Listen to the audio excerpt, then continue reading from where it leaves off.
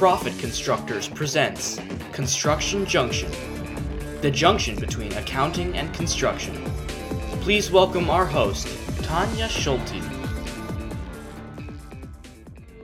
Welcome back to this edition of the Construction Junction podcast. I'm so excited to have Mark Williams joining us today. Mark, kind of tell us about both Mark D. Williams Custom Homes and the Curious Builder, and just give us a little bit of background about who you are. Well, thanks for having us on, Tanya. Well, us, I guess my multiple personalities will all show up in this interview. So us is probably the right one. So we're based in Minnesota, Minneapolis area. I've been building for about 19 years. And the name of that company is Mark D. Williams Custom Homes. We probably do 4 to 5 high-end homes a year, kind of in the maybe $1.5 million to $5 million range. And then we'll do probably 4 to 7 remodels, kind of in the 200,000 to $1 million range for remodels. And then we just recently started our podcast, The Curious Builder. And so that's been extremely enjoyable. That's been running for about, I think, 10th episode is actually today. So we're doing bi-weekly and having a great time. That's really focused on Minnesota builders, architects, designers. It was important for that particular podcast to be really a high-end niche, and I wanted everything to be in person. So we're in studio recording now, even for this Zoom call. But when I have people come into the studio, I just like people. So for me, it was really enjoyable to, just basically dive into people's stories and really tell their stories, celebrate Minnesota craftsmanship. So that's what the podcast is kind of about.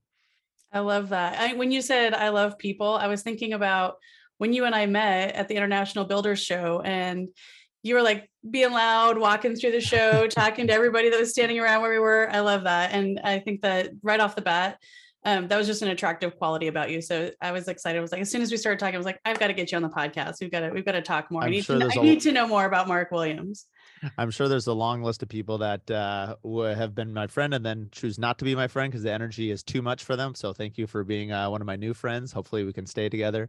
No, but it was funny because that was actually my first time at the Builder Show.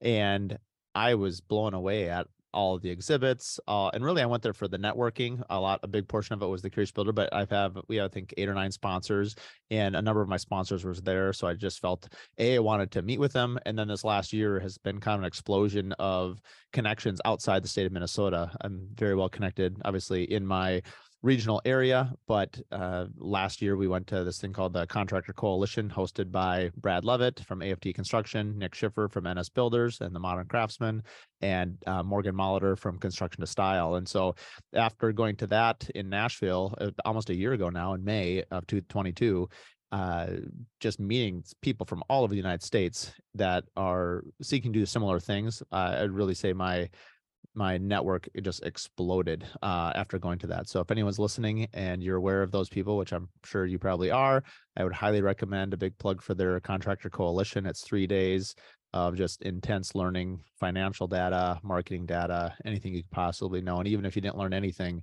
just the networking, picking people's brains with questions in between, a lot of it being the other builders, you make a lot of friendships. And even now there's about 2 or 3 guys that I call pretty regularly and they call me just with questions. So I think I've never been a shy person. As you already said, I met you right away, but for some reason now I'm like, I can really let my extroversion shine now that I've got kind of an entire world to play in. I feel like your voice can be much broader due to social media and due just to connecting with people on a regular basis. It doesn't have to be inside your state anymore, at least for me. No, I think that's so true. I'm so glad that you brought up the Contractors Coalition. You mentioned because we're in Phoenix. I'm actually sitting recording this today in Phoenix, and you mentioned one of our little local celebrities down here, Brad Levitt with A Finer Touch. The lady who handles all of our social media marketing kind of does a lot of interacting back and forth with Brad on a lot of our social media. And one of the things that she said the other day about Brad is he is a sharer. He is not, he's not shy.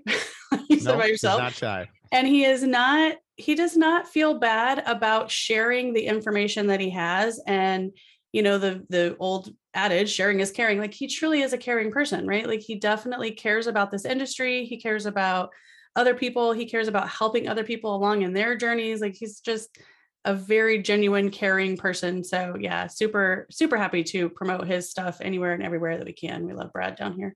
Yeah, and I'd expand on that a little bit. You're 100% right. A couple things came out, and I think between the three of them, not that I have to give credit to one person or another, because all three of them kind of celebrate this image or this mantra. But one of them is collaboration over competition. That was something that was mentioned a lot, and has really been a key driving factor, I'd say, for the last year now for me. And it's this idea that I do think, I'm younger. Compared to some and old compared to others. I guess I'm kind of middle age, I guess 42. But I think sometimes my dad, for instance, and my uncles were builders and they're in their 70s now. Obviously we're at a stage where social media is such a prevalent point of contact, not only for your clients, but also for your peer network. And I feel like, obviously we all know we can Google about whatever we want, but when it comes to business practices, and I think it used to be the old guard, like you had a secret recipe, I guess like cookies, like, hey, this is my secret grandma's recipes for cookies. It's the best. You want them, come over to my house and I'll give them to you. But like, you didn't share that recipe. And I feel like I don't know if it's because of Google, because of the age of information sharing. I feel like my generation, and for sure the generation, that's younger than me, everything's on the table. Like, why would you hide it?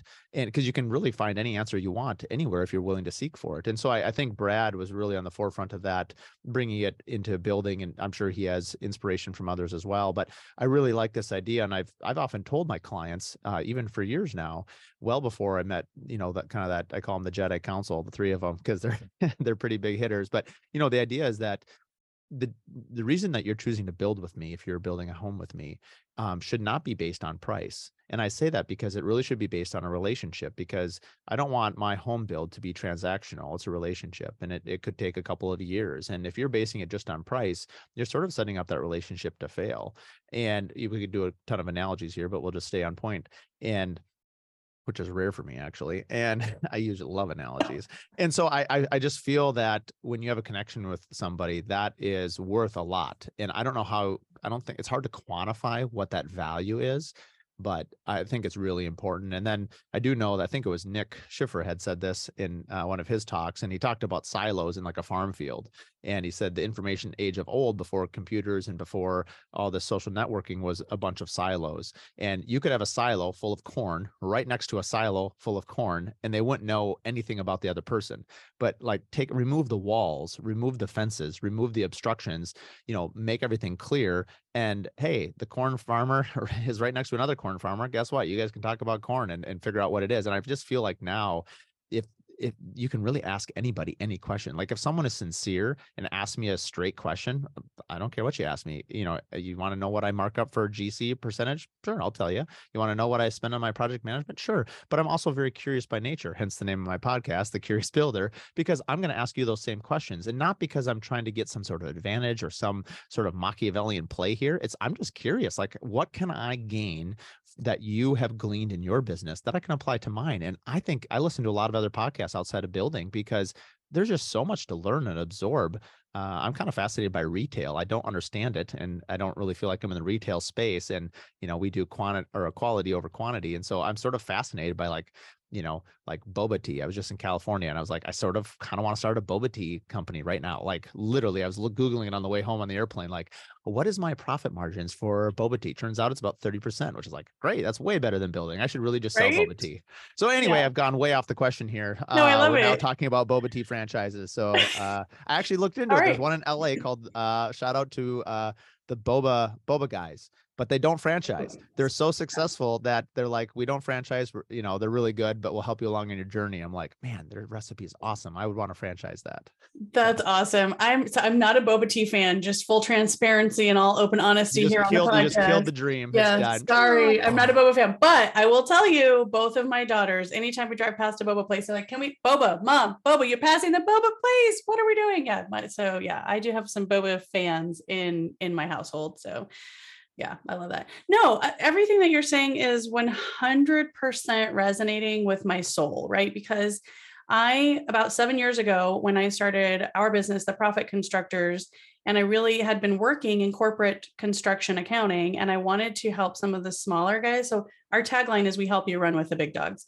And the idea was like, let me help these smaller guys that are just getting started and they don't know anything about running a business. They don't know anything about accounting. They don't understand profit margin. They just know how to swing a hammer, or they know how to, they can even maybe project manage really well, right? But they don't understand the business side. And so I wanted to help them learn how to do that.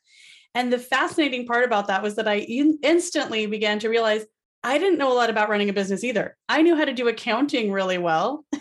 And I knew all about how to help small business owners do that piece really well. But I found all kinds of obstacles around running my own business. And so I was extremely blessed to have run into a software that we like to use a lot, which is called Knowify.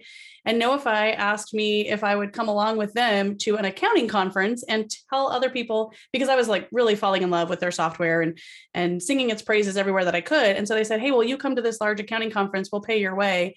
And I'm telling you, that particular conference changed my life. And it was because of exactly what you're talking about. And it's a phrase that's passed around there all the time as well, which is collaboration, not competition. And so there were this whole group of other accounting mentors and just people who'd been in the business a long time, or people who are just getting started, but everybody was willing to sort of share and tell me about pitfalls that they'd been through and how to avoid this and how not to do that. One of the very first things, I just assumed that if you were in accounting, you were charging by the hour, you had the billable hour, and that's how things worked. And at that very first conference, everyone was like, no, we're not doing that anymore. Nobody's billing by the hour. Like, this is fixed fee pricing.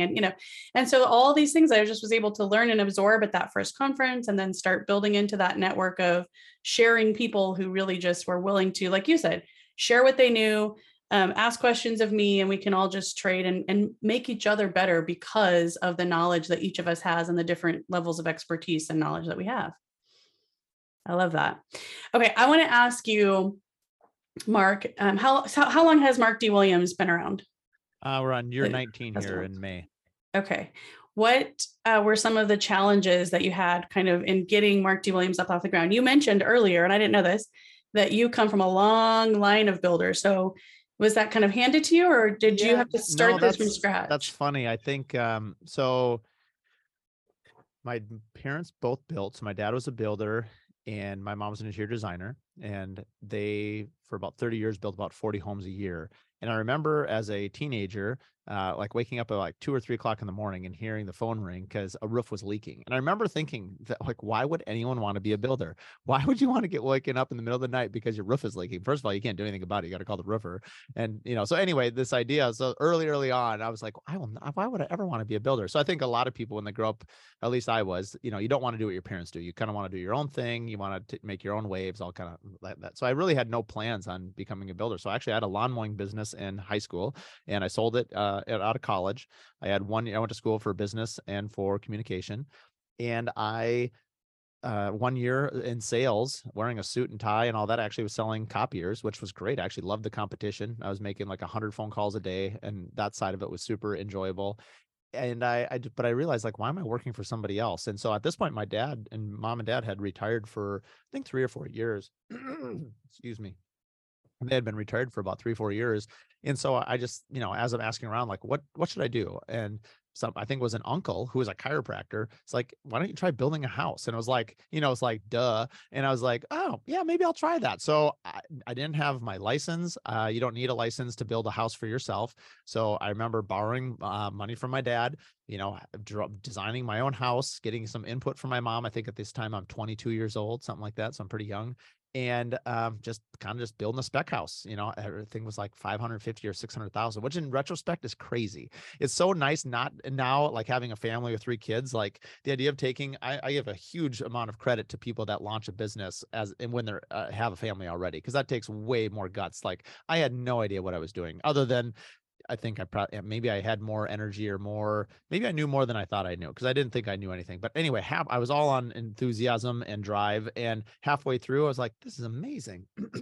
So I quit my job, got my building license, sold my Jetta, bought a Chevy Silverado, because that's what you do. You got to drive a truck if you're, I wasn't the handiest guy. I was more on the design side. I favored more my mom's side in terms of design and architecture. And but you have to have the truck. You've got to have the truck. So you got to have the truck. So sold that house. Oddly enough, I sold that first house to the realtor who was listing it, which I still to this day joke with him that I must have had more buyers, but he scared them all away, and then he could buy it at a lower rate. So I never actually knew the answer to that story. But anyway, my realtor bought my own house. So that, I don't know what that says. So I'll leave it to someone else to comment on that. And then, so then I built a second spec home, and halfway through, a lady came in and said, I love your home, and I want to finish it with you. And then really from that point on, I started doing, a couple more homes a year, and a couple more spec homes, started getting some traction. I was always like in the parade of homes. The Minnesota actually has the oldest parade organization in the country. This year is their 75th anniversary.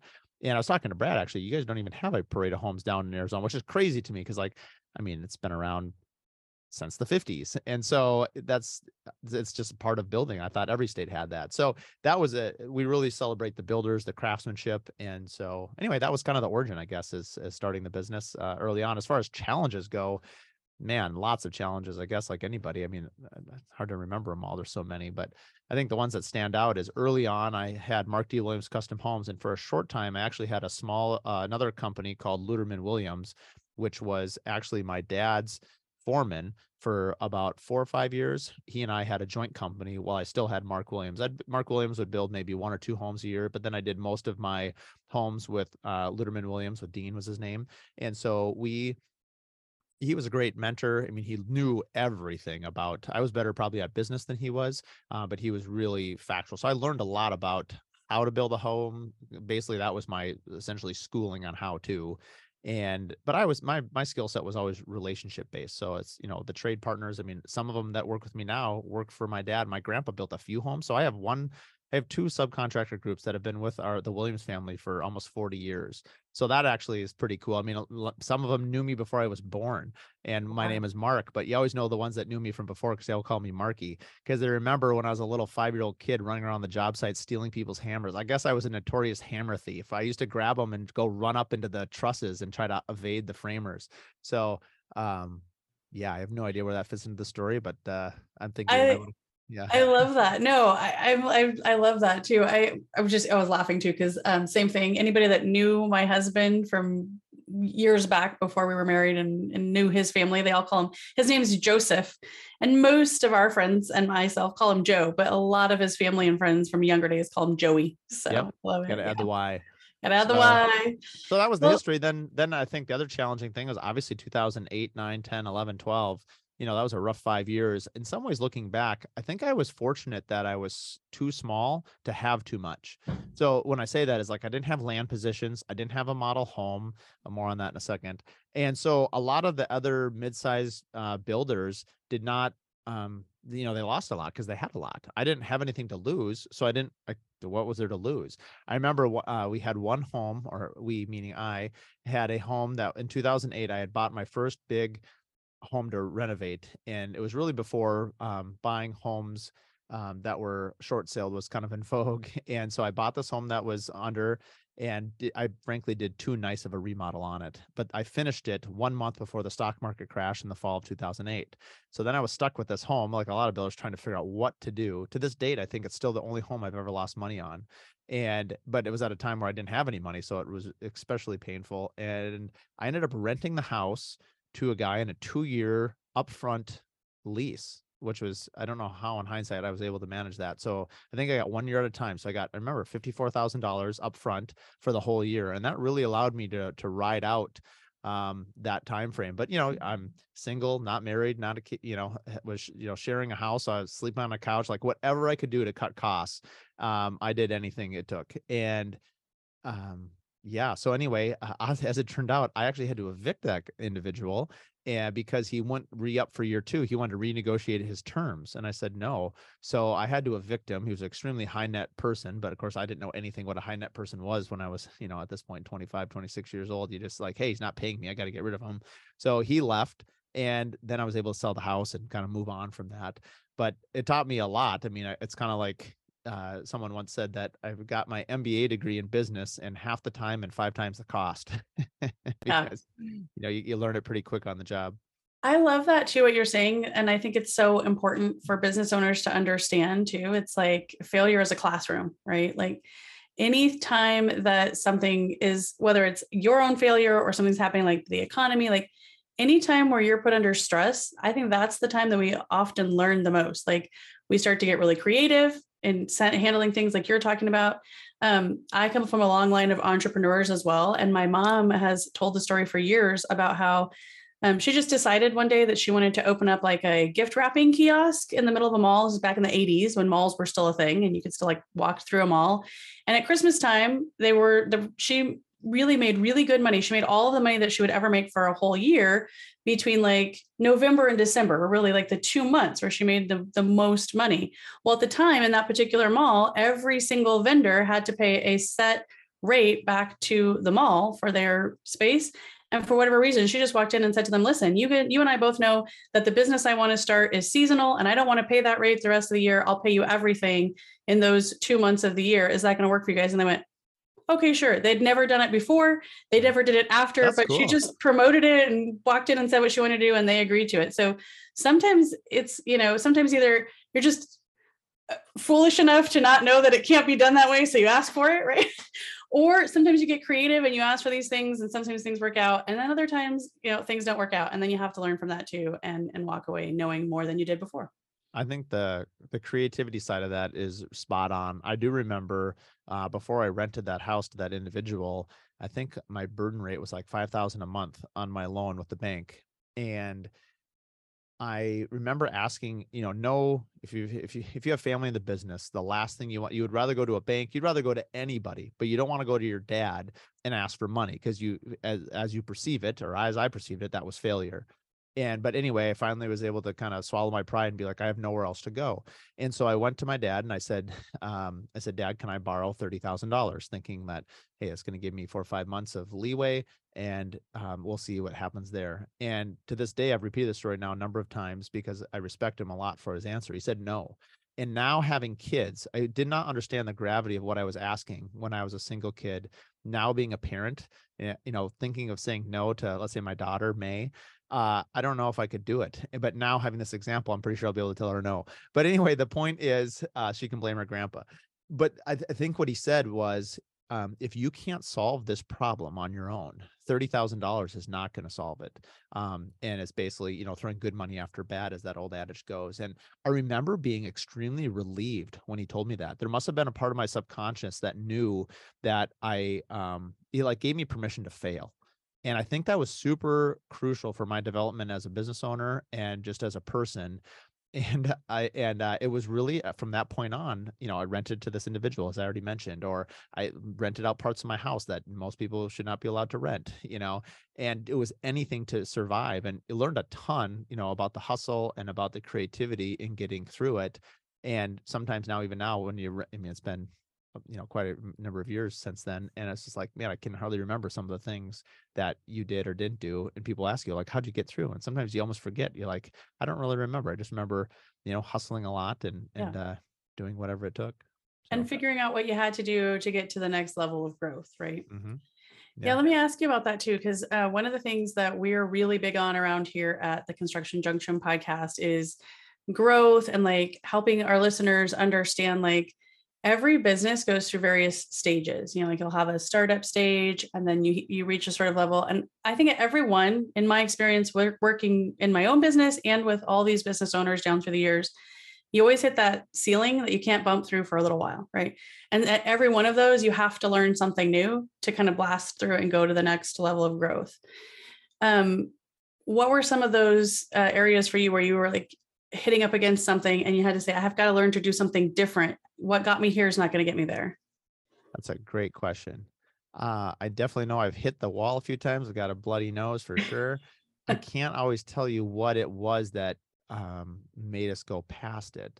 In fact, thinking back now to 2009, 10, 11, I remember I actually went to project management. I still had my Mark D. Williams Custom Homes at this point. At this point, I had shut down Luderman Williams for my involvement with it.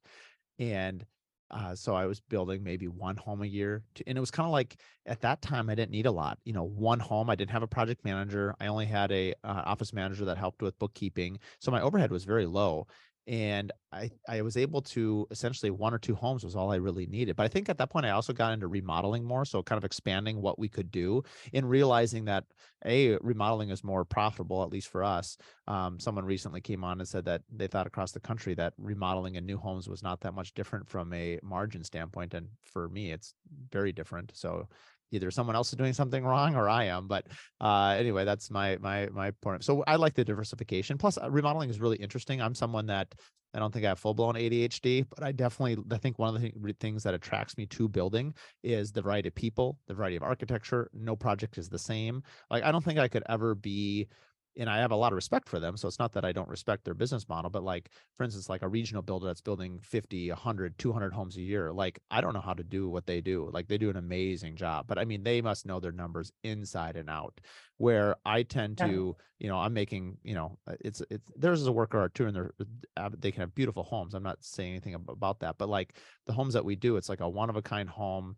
And there's so much attention to detail, everything is a one-off. So it gets a lot messier. I mean, frankly, their model is probably better because it's a lot more straightforward, a lot simpler. It's like an a la carte menu. You go to a restaurant, you'd be like going to a restaurant and be like, what are you hungry for? I don't know. I think I'm hungry for some elk today. Well, we don't have any elk. Well, I want elk. Okay, we'll make you elk. I mean, I guess the point of it is like with a custom home, anything that they dream or want or we serve to them is being created. Where I think in the kind of that mid tier, you have hey, these are our 5 plans. This is what we do. And so it's a different business model, but I have a lot of respect for it. It's just not what I do or what my skill set is set for. I think you're bringing up something, Brad, or sorry to call you Brad. You're bringing up something, Mark, that sorry, no offense to you, Mark. We do love Brad around here. No, but you're bringing up something, Mark, that I think is so important. And one of the things that we coach our newer builders on, our newer owners on, is this whole idea of business model. I think that actually that's something that a lot of small business owners do not wrap their heads around before they go into business. That's only something that you learn after time, right? And we had a larger commercial general contractor client who was building up in Montana, and he came to me and said, I'm on this hamster wheel. I don't understand why we can't kind of get past this. And as we talked, what was really brought up is that he was trying to merge 2 very different business models that would not be merged. He was trying to advertise that they were really quick and really cheap. And then when things were breaking in the things that they had built afterwards, he would go right back in and replace them very quickly and do warranty work. And I was like, listen, you can be Walmart. They make really good money and their model it makes sense. Or you can be Neiman Marcus and they make really good sense from their business model standpoint, but you can't be both. So let's pick a lane and let's pick a model. And what do you want to do, right? Like, do you want to be that cheap, quick builder? You get in, you get out, and you move on to the next thing. Or do you want to really be that higher end? And again, I don't think there's anything wrong with either business model. I think Walmart is really smart. And I think Neiman Marcus is really smart, but you have to decide. And I think that's a concept that not a lot of newer business owners wrap their minds around right when they get started.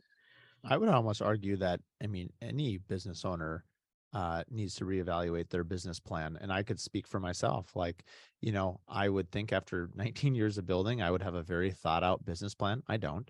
And I bet I would suspect that I'm not the only one. And while we would love to say that building is probably full of archaic dinosaurs, I have a feeling that a lot of business owners don't do some of the status quo, if you will. I mean, like what a corporation would be held to. While we certainly make fun of corporations and all their rules and regulations and their lack of mobility, could easily be said that, we're too loosey-goosey. And I think every pro can have a con. I can speak for myself. Like, I love marketing and it's something I easily gravitate towards. And so it's easy for me to do. That being said, it's like, if I see a good idea, I'm like, yes, let's do it. And I think you can do a lot of good really quickly that way. You can also, get over your skis. And I know for sure that I've spent more money on marketing that maybe the ROI is telling me that you're not getting it back. But I'm so in love with an idea that I'm able to, kind of go past it. And so I don't know. I still think it's probably really valuable to kind of circle the wagons, have some year-end planning. And I think as I've gotten older, I certainly recognize the value of that. I'm a big fan of just continual education, whether it's books, podcasts. Podcasts are actually relatively new. We can talk about that later because up until 6 months ago, I never even listened to a single podcast. And so it's hilarious to me that I have started a podcast. But I was a huge book tape. I mean, even going back to when I had my lawn mowing business, I mean, that's all Louis L'Amour book tapes. And I could probably recite every single Louis L'Amour book tape ever read. That me and the truckers going across the Sun Belt probably know all the Louis L'Amour books. But anyway, now it's all educational books and, books that, what can I take and apply to my business? I'm just fascinated by, I try to rotate between a a business book, maybe a book just to stimulate your mind. And then, I love hearing biographies, hearing about people, just especially, probably well-known people, obviously, or just business owners. But I digressed a little bit there on the question. No, it's fine. I was just going to ask you, what are some books that you recommend especially for folks in this industry? Oh boy. Well, I can just recite some of the ones I've just read. I actually just started Traction, which is, I guess, a very well-known book, but I listened to like 1 hour of it and I'm like, I can't listen to it. There's too much information here. So I bought the book. Yeah. For me personally, I exercise a lot and I'm running a lot and I'm in the car. So audiobooks is really my preferred method of digestion. But that particular book has so much in it. I felt like I had to buy it, and I'll have to get into that. But I just assigned. Yeah, you kind of have to see the graphs and understand the charts. So I know it's really good. Yeah. So I've just started that one. I just know everyone that I say Traction to is like, oh yeah, it's an amazing book. Yeah. So I know that one's probably safe. I just finished Atomic Habits for the second time. I had our team read that. And I think the two real golden nuggets I got out of that, I read it maybe 5-6 years ago, was habit stacking. So all of us have different habits. And so let's just say, drinking coffee. I'll just tell you my habit. So, I drink coffee in the morning and I read my Bible. And so it's like, okay, so if let's say you didn't read your Bible and you say, hey, I want to read, it could be anything, your Bible, the paper, whatever you want, or, stack it with something you already do. So if you drink coffee every single morning, stack something else that's real closely associated with that, and you're more likely to do it. Same deal with if people have trouble getting to the gym. So every morning you get up, you get out of bed. Some people literally will put their running shoes at the foot of their bed with their workout clothes. So the moment their feet hit the floor, they hit their shoes. You put on your workout stuff, you put on your shoes, and you walk out the door.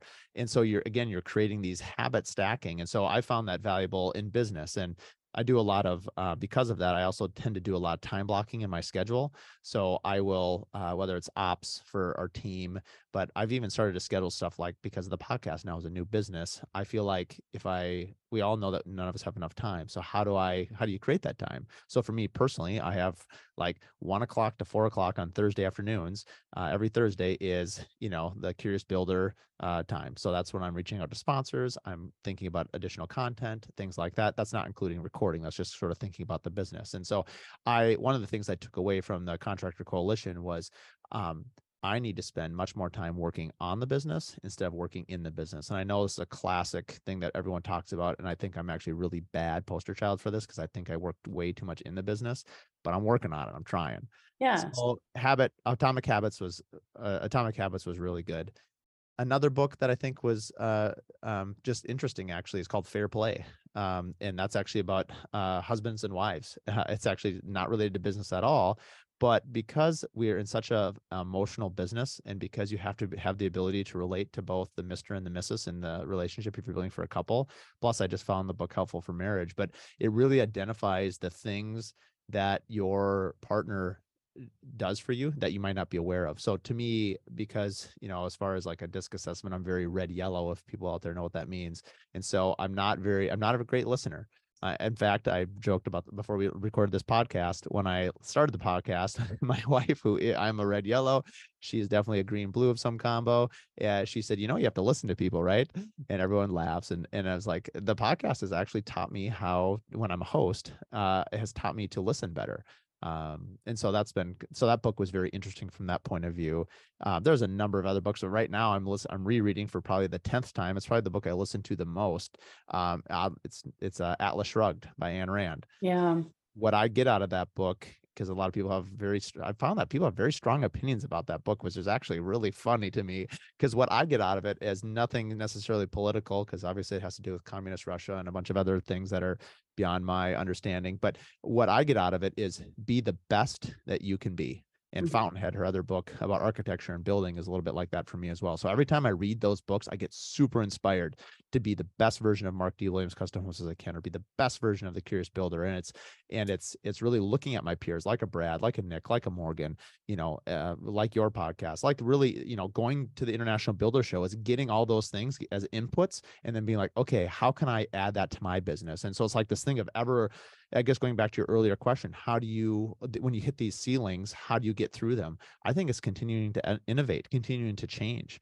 And I'm not even remotely the same company that I was, even 6-7 years ago. I mean, we kind of made, I'd say every five years, we've made kind of a quantum leap. But I would say even this, I think our last quantum leap was probably a year ago. I think we're going to see some huge changes from our company over the next 4 or 5 years because of what's happened over the last year for me personally, but also because of kind of the people that I'm connected with and networking with. Yeah, that's great. I'm going to mention too, because it resonated when you were talking about it. I'm reading a book right now called Buy Back Your Time by Dan Martell, and it's very similar, right? So I also do calendar blocking. I'm also trying to be completely innovative, but just every time that I think, okay, this is good, I'm getting pretty good at delegating. I'll read something else and be like, oh, no, I could be even better, right? So like you're saying, like, I love Atlas Shrugged as well. I could get into myriad reasons why I love it, but I think that's exactly right. Like, I think it is inspiring to think about anything that are your God-given skills and talents and things that you can do really well. Like, we should all be just leaning into that and continuing to learn how to do those things better. And back to our whole thing about collaboration, not competition, like that's where like, we all help each other get better at that. Right. So like if I'm going and learning from my other accounting peers, or if I'm learning from other folks in the building industry, like whatever there is that can make the profit constructors better, and that I can take them back and help make all of our construction clients that we're working with, that I can help make their businesses better. I want that from any source that I can possibly get it. I agree with you. I think something that was also brought up at the Contractor Coalition was, why is it, at least in Minnesota, but I suspect that the construction as a general rule has this. So like, why is there a race to the bottom? Why is it always like, how can I build this unit the cheapest? I mean, what about the most valuable? Because I think value and cost are two totally different things. I mean, they're obviously associated, but they're different. And I think there's a lot, people just focus on the cost of something. But I mean, when you go, I think car is probably it's probably the analogy I use the most. Not that I know that much about cars. I should probably go practice my analogies and test drive some more cars. But when you go and you're going to buy a new truck or a car or whatever, and you test drive a few, and let's say you're going to spend 45, 50,000 or whatever, you're going to test drive 3-4 different cars, but like there's usually one that's like a clear favorite. You're like, I just like the way this one handles better, or I like these features better. And so, you weren't actually basing it on price. You were basing on something else, like its drivability. The last couple of years, it's availability. So are there chips available that can go in its computer? Yeah. Right. And so I've often said this before on our podcast as well, that, building is really messy. Brad calls it open heart surgery. I call it, production, from a standpoint that you are, Ford F-150 makes 150,000 trucks a year, or something like that, 100,000, I don't know. But they have callback. They're on an assembly line, and they know exactly, they're engineered, they're using the same parts. I mean, and there's still callbacks. There's no such thing as perfection. And so why is it that homeowners think that we're building a custom home outside in the elements? It's cold, it's raining, it's hailing. In Minnesota, it can be -20, -30 in the wintertime. In the summertime, 95 degrees and 95% humidity. I mean, it's miserable. And so during all of that, you're watching it all be built on top of it. And so I just had a client call today that she was, upset about an allowance over her gutters. And it was like, well, you forgot that a year ago, we actually were asked to reduce that. And so, but you're actually, you're part of this build. You were creating art. And I feel like a big part of my job as the conductor of the orchestra, as I often use as an analogy, is to make sure that the band is playing on rhythm. And so I get more upset, like if our team is not responding in time, less concerned about the actual issue than how we're handling it. And so, still trying to work through, you'd like both to be perfect, of course, but at the end of the day, you're building a beautiful home. The client appreciates it a lot, and ultimately they, on top of it, when they go to sell their home, they make money. So I feel like you get these rose-colored glasses after the move in, after they're done. When you're in the middle of it, it's just, you're in the middle of your climb up Mount Everest, and there's parts of it that are just not as enjoyable, but the view is great. Yeah. So many ways that my brain is going in different directions. One is that the exact same thing happens for us when we come into any client. We're going to do a bunch of catch up and clean up, what we call work. Maybe they haven't had a good accountant in there. Maybe somebody's been in their books and doesn't really know what they're doing. And we're doing a lot of cleanup. And that exact same process happens. And it's the same thing that you're saying. Like, sometimes they're like, why isn't this already done? Like, well, you told us you thought it would take about 3 months, and now we're like 5 months in and there's still parts and pieces that aren't done. And it's like, well, because this is a remodel. Like, we tore down the drywall and we found rotten studs. And so we're having to shore everything up, then do the work. And so we have all those conversations and we use all those analogies because our clients understand them. But that's the same thing. Like, they will want to know, why is this not done? But I'm going to tell on myself just a little bit here, because I think it's a little bit more so that your home is so emotional, right? So I feel like you, Mark, and folks in the home building space have picked this really difficult place to be, because and I was like, I'm going to tell myself, and one of our clients who actually did remodel work on our house, if he's listening to this, I love you, Jeff. But we were in the middle of a remodel on the house that we live in now about 3 years ago. So it was right in the heart of COVID, right? When everybody decided they were going to go ahead and renovate, right? And we were in the middle of a remodel that our general contractor was doing, like, out of the kindness of his heart. He was helping to do a lot of it at cost. He was helping and coming in and kind of giving us ideas. He was kind of directing the show. We were doing some of it. He was doing some of it. And he was really helping us a lot. And then something came up in the middle of it, and I got so emotional and so upset about it. On a Saturday morning, I was saying to my husband, I'm going to call him right now, and he's going to come right down here, and he's going to see what's going on. And I had my phone in my hand, and my husband, wonderful, gracious, caring man that he is, said, set your phone down, please. And made me set my phone down. So I did not pick up the phone and ruin that relationship with a friend, client, mentor. I love you, Jeff. I love you. And so that's the whole thing, right? Like, there's so much emotion around the place that we live that I think it's hard for your homeowners to separate the emotion from the thing. And like you said earlier, you still want everything that's going on in the build of that home. You want that to be relational. And so we all know relationships are messy, and that's just going to enter into the picture no matter what. I think, you're 100% right. I've said this more and more recently, just that a home build is obviously a marriage. I think other than a home, the only thing I can think of that has this much emotion tied to it would be like the day of your wedding and like the wedding planner. So actually what I really want to do, and I am going to do this in some format, I want to have a wedding planner on the podcast along with a project manager.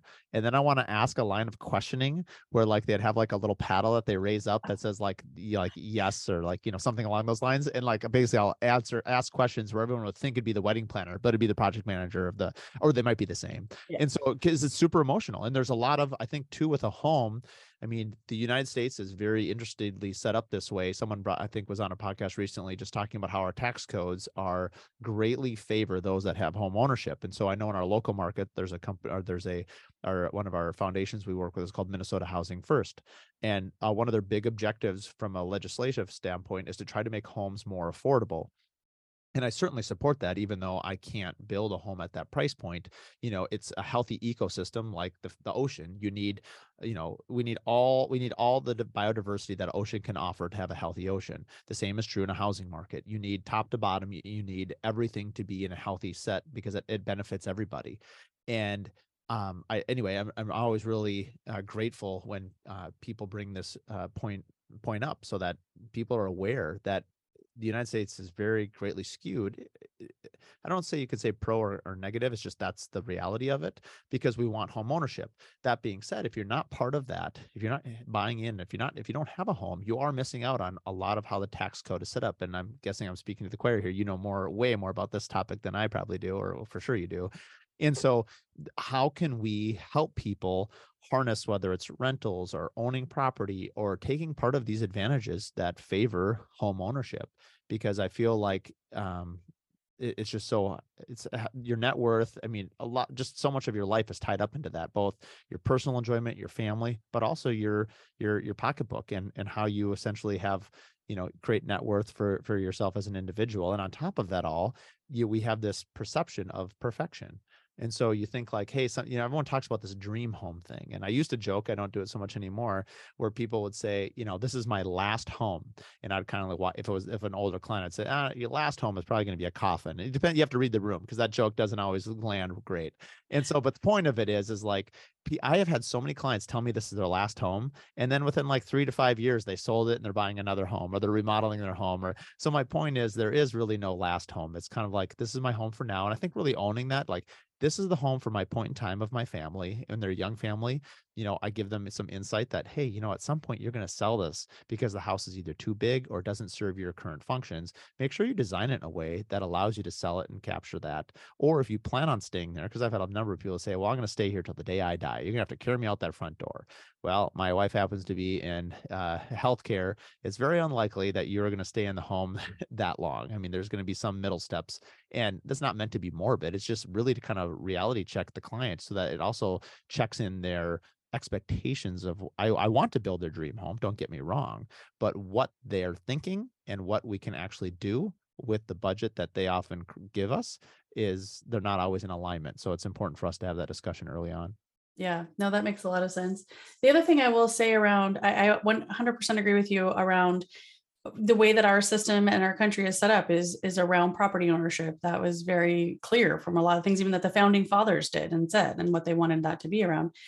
I think what needs to happen in that and in this country is a lot more education, right? Like we need to be educating more and more people around how they can get into real estate, how they can get into ownership, and how they can build generational wealth. Like, I think there's just a lot of things that are entrenched because no one's ever taught people how to do these things. And I think just a lot more education around that would be super helpful. I want to kind of switch gears, if you don't mind, Mark, because one of the things I really wanted to dive into when I met you at the Builders Show, you walked up and I was chatting with Chris Anderson, and you were trying to sell me on Chris Anderson's services because I was maybe there to talk to him about what he could do. But I wanted to ask you, like, what value, speaking of value and how we all can bring value in our different God-given skill sets and talents, what value have you seen for Mark D. Williams in outsourcing that accounting piece? What value does Month End and Chris Anderson's team bring to you guys? So just so I'm clear, you guys are competitors of each other. Is that correct? I mean, you guys operate in similar spaces, sure, or no? But back to the whole thing about collaborating, right? So at the Profit Constructors, we do tend to work, although we have some home builders that are clients of ours, we tend to work more in that commercial space and actually with a lot of commercial subcontractors, whereas Mark's all in on like the builder trend, Chris, home building space. Chris, yeah. It's been a Monday.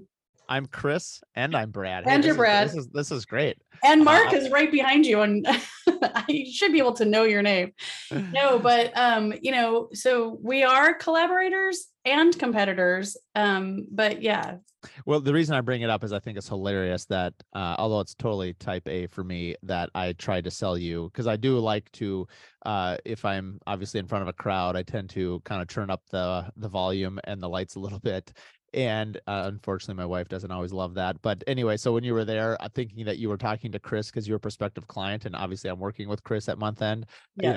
Of course I was trying to sell you. I do think that's sort of funny. Yes. Chris has been great. So so for probably 18 years, we had just in house bookkeeping, we had a CPA that we would check in with quarterly.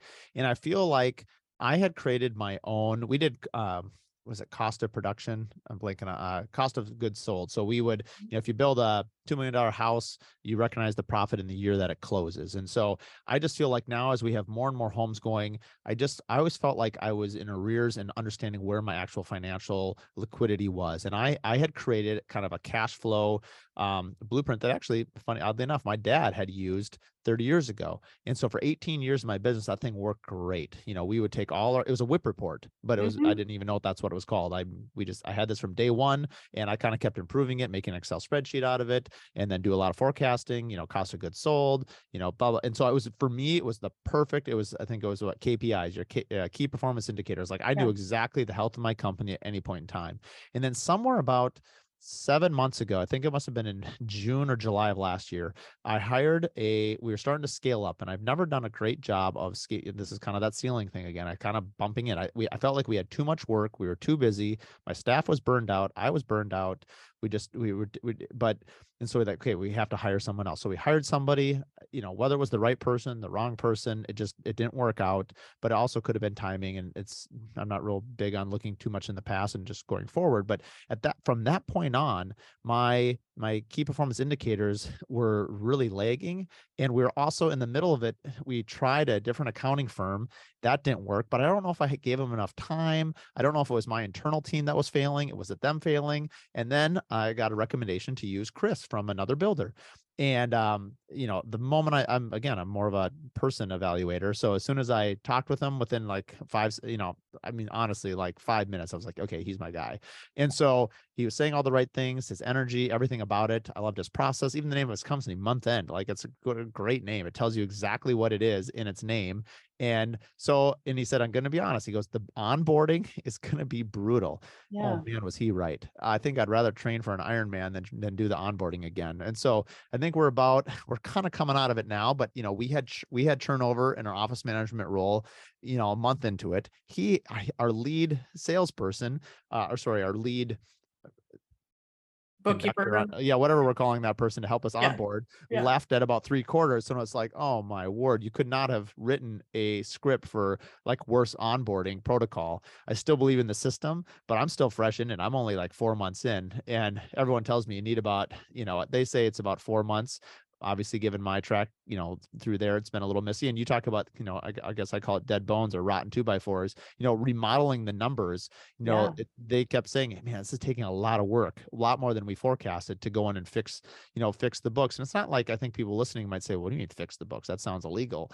I think it's just how things are recorded, or like, let's say your CPA just calls miscellaneous expenses. Well, the reason I joined this company is because I want to be able to every month look exactly at my key indicators and say, hey, what's the health of our company? Can I afford to hire someone? Hey, 4 months from now, what's my cash flow projection look like? And because they're so integrated with Builder Trend, which that's another thing, on top of all of these financial changes, I made the genius decision to switch to Builder Trend about 5 months ago as well. So I don't really know who to blame, other than it's a big hot mess. And I guess my name's on the sign, so it's my fault.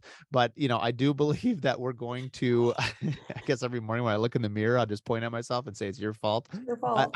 I do think it about, I keep saying about, I'm going to say Q2, middle of Q2. If we don't have it figured out, heads are going to have to roll, but I'm pretty sure we're on the right way and we're getting there. And so anyway, I'm not sure I answered your question exactly, but that's my experience so far. And on top of it all, and maybe we'll come back, but we've also entered into working with Adaptive, and Matt Covano and Henry and Francisco. And I know you had Matt on the podcast a couple months ago, and his technology is incredible. So big plug out for them. If you're interested in Adaptive, they are very cool. Huge shout out to Adaptive. I think you listened to our Adaptive podcast, and I did. Yep. I said to them on that podcast, they have built something that I've been looking for 7 years in this industry, right? So having always been in construction accounting, and then for the last 7 years, having focused on helping small construction companies grow, one of the big challenges in this new automated world that we live in has been AP and job costing AP, right? Like no solution was out there that could, at a line item level, job cost, all of these things. And so everything was still very, very manual. And so when Adaptive came along and knocked on our door and said, hey, can we pick your brain? What do you think about our software? I was blown away with a lot of the things that they were trying to do and trying to build from the automation standpoint. So yeah, I love their product, as you know. It's funny because maybe I'll ask you a question of how you got into construction world from a finance standpoint, because I'm always interested, like thinking that, for a long time, I thought, well, man, accounting is accounting. And boy, am I wrong. That's, if I could go back in the beginning, I would have definitely aligned myself. And I really like my CPA. So it's not anything against my CPA, but it's like,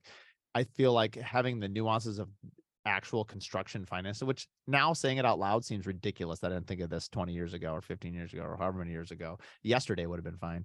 But anyway, the point of it is Henry, who's one of the founders at Adaptive, used to work at SpaceX. So my favorite quote from his is that construction financing and construction accounting is harder than rocket science. I love telling people that. And they're like, what are you talking about? I'm like, honestly, this is a rocket scientist, literally a rocket scientist. And, it's more difficult for them to create algorithms and AI to interpret construction forecast invoicing than it is to figure out where your landing module is going to land after it comes back out of orbit. I was like, whoa, okay, that does put in perspective. I thought it was just me who thought that the accounting for construction was a hot mess. It turns out it's a very difficult industry.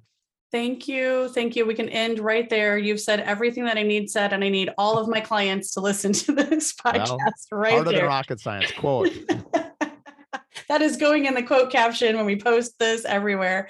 No, I love that. And so it's interesting. You've touched on so many things that are so true. So we have a client that right now is going through a week, like you said, the onboarding and the throes of all this mess of like, us really coming in and digging in. First of all, we have to understand what your old processes were, right? Like we have to understand what you were doing.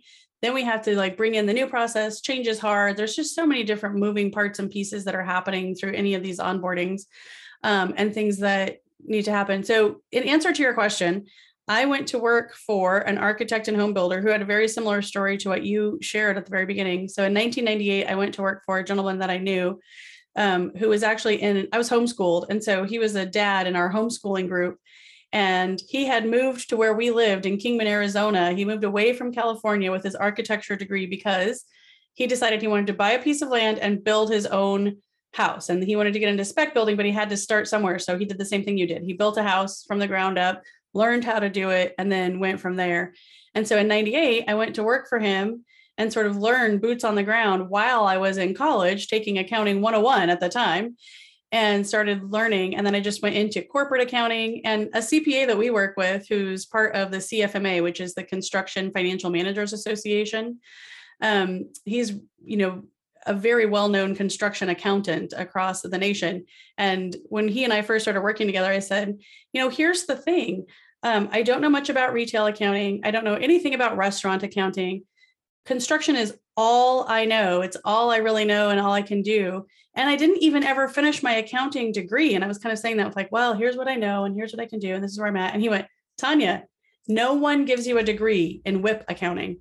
You learned that by actually being in the books and doing WIPs month over month over all these years that you've been in corporate construction accounting. And you know a lot more than a lot of people who got their degree in accounting because you know how to put a WIP report together and you know how to use that to help an owner manage a company, right? And so there's just so much that when I first started this business, I thought, well, it's all I know. I had never known that, in accounting, you could go into a niche and you could decide you only wanted to work with retail or restaurant or e-commerce, or, there's this whole section of niche accounting. That's something that they'll teach you now at accounting conferences, how to find your niche. I was like, well, mine fell in my lap when I was still in high school and decided I wanted to learn about accounting. And it's all I've ever done or known. So that's the answer to your question about how did I get into this? Yeah, no, it's an interesting story. I think, I think going back to the earlier part where we say having a business plan, I think having a business plan when you didn't have one sounds really good, but sometimes you can business plan yourself to death and not do anything. And I think sometimes the best thing you can do is jump off the diving board and figure out how to get water in the pool on the way down. And so I know that's like a yin yang, pro con, but there is something about just going ahead and doing it. Even the podcast, you and I were talking a little bit in the pre-show of like how to start the podcast. I was on Brad Levitt's podcast, AFT Construction's podcast. And while I'm having it, I'm like, I'm having just so much fun doing this podcast. Like why I should start one. So 30 days later, I started a podcast, went out, got some sponsors. And I remember pitching the sponsors and they'd be like, well, how many listeners do you have? And I'm like, 0. And they're like, what are you talking about? I'm like, unclear. Who's going to be listening to it? How many followers do you have? 0. And they're like, oh, okay. Yeah. Well, we're going to support you because we know who you are. And we think, obviously I could not probably have done that to the success that we've had early on without, Mark D. Williams Custom Homes and just having that brand and reputation. But that being said I think there's something about just going and trying it. I've learned so much in just 5 months, whether it's being a better interviewer or just asking different questions, but also just appreciating also the talents of other people. So it's been really enjoyable. It's kind of like a new thing. It's also re-energized me for building as well. Sometimes you get in these little dips of valleys of energy where, you might have a difficult, client, or you might have a difficult experience at work. It might be a year, it might be 2 years, it might be a bad deal that you're just kind of stuck in, you got to work through.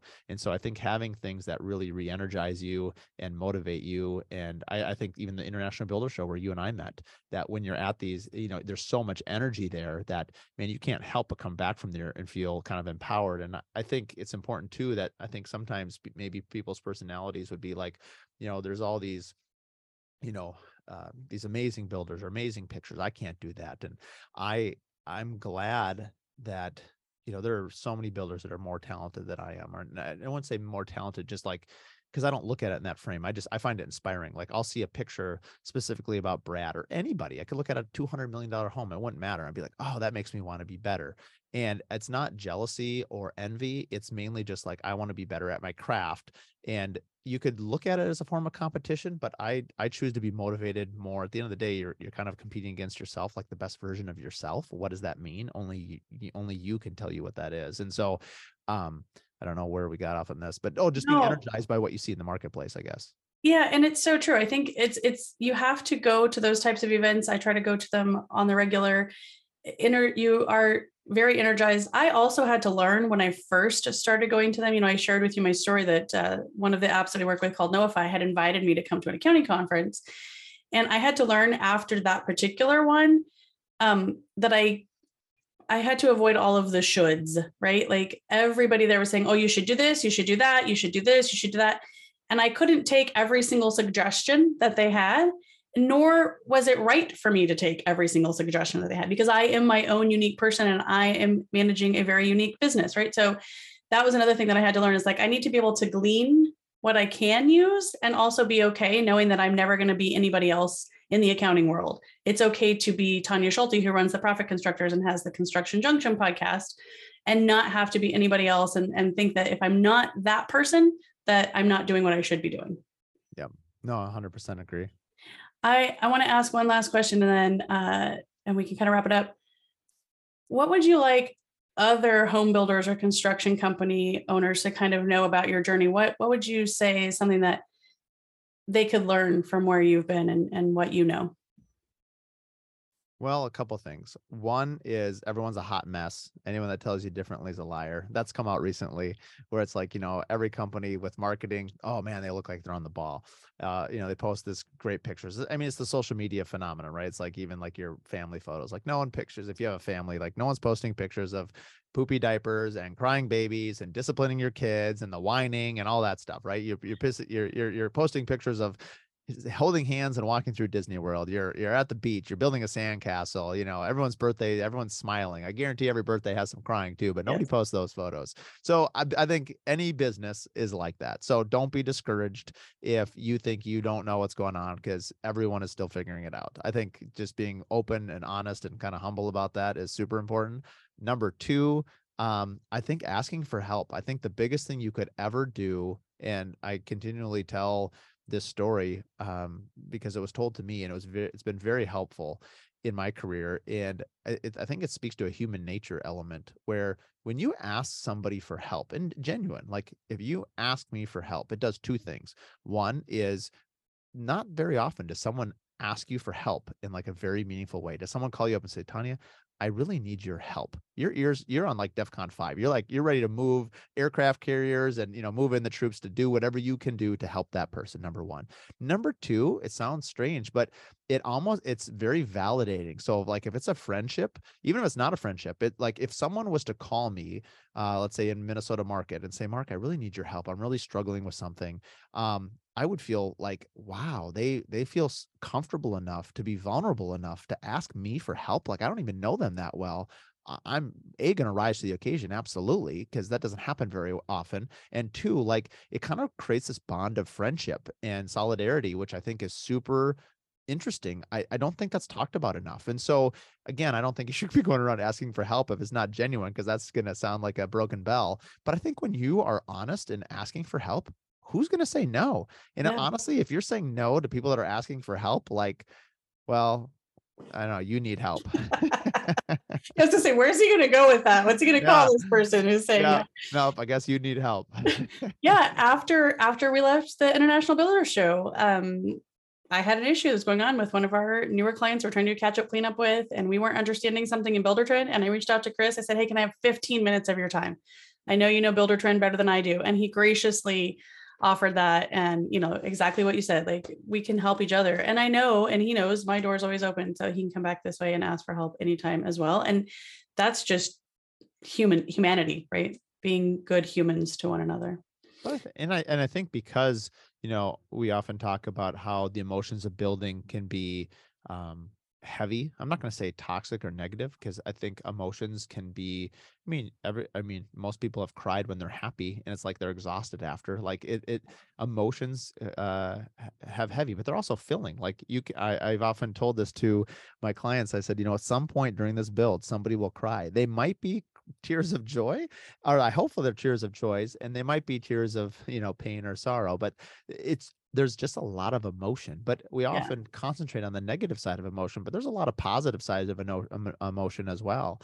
And seeing relationships between the trade partners and the subcontractors, and realizing that as a business owner, as a general contractor, I take great pride's the wrong word. I take great satisfaction in seeing my trade partners succeed as well. I've told my framers many times, hey, you need to raise your rates. Now, don't just raise them on me, raise them on everybody, because it doesn't do me any good if you go out of business. Then who am I going to depend on? And I've spent all this capital investment, intellectual investment in training you and aligning your skill set with what I want to build, that now if you go out of business, like, how does that help me? I've lost my investment. And plus I care about them on top of it. And so I think that's another thing that's not talked about enough, is that when you really engage in your community, and when there's that old line that the rising tide floats all boats, like what's good for, if it's good for them, it's good for the entire community. And I think people, like Brad, like Morgan, like Nick, we've mentioned a lot earlier on in the show, the fact that Brad is so freely sharing information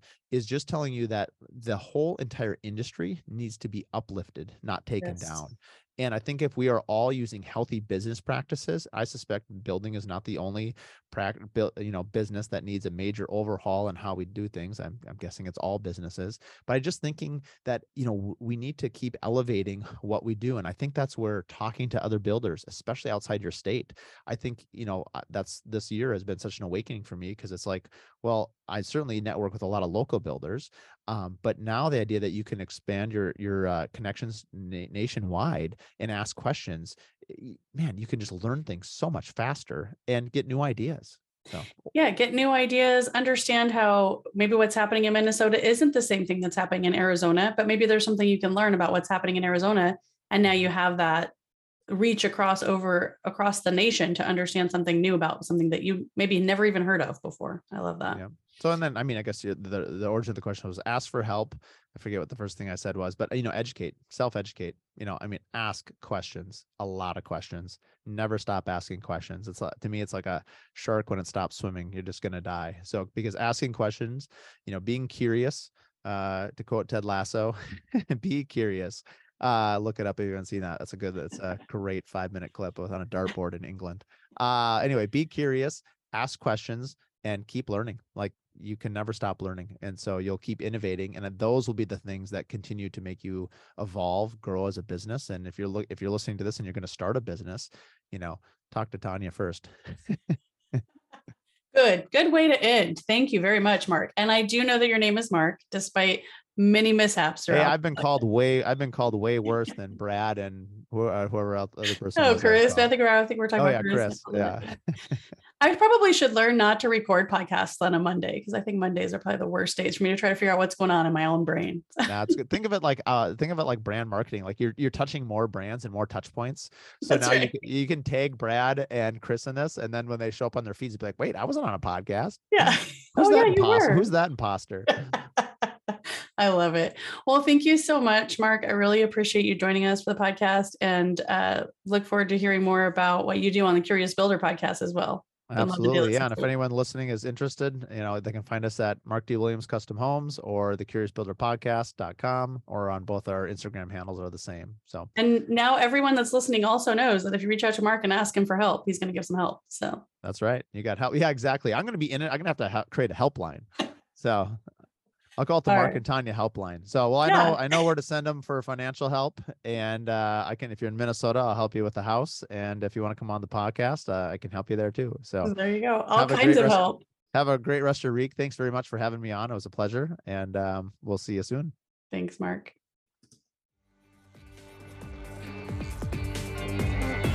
Thank you for tuning in to Construction Junction. To find out more about the junction between accounting and construction, please email hello@theprofitconstructors.com.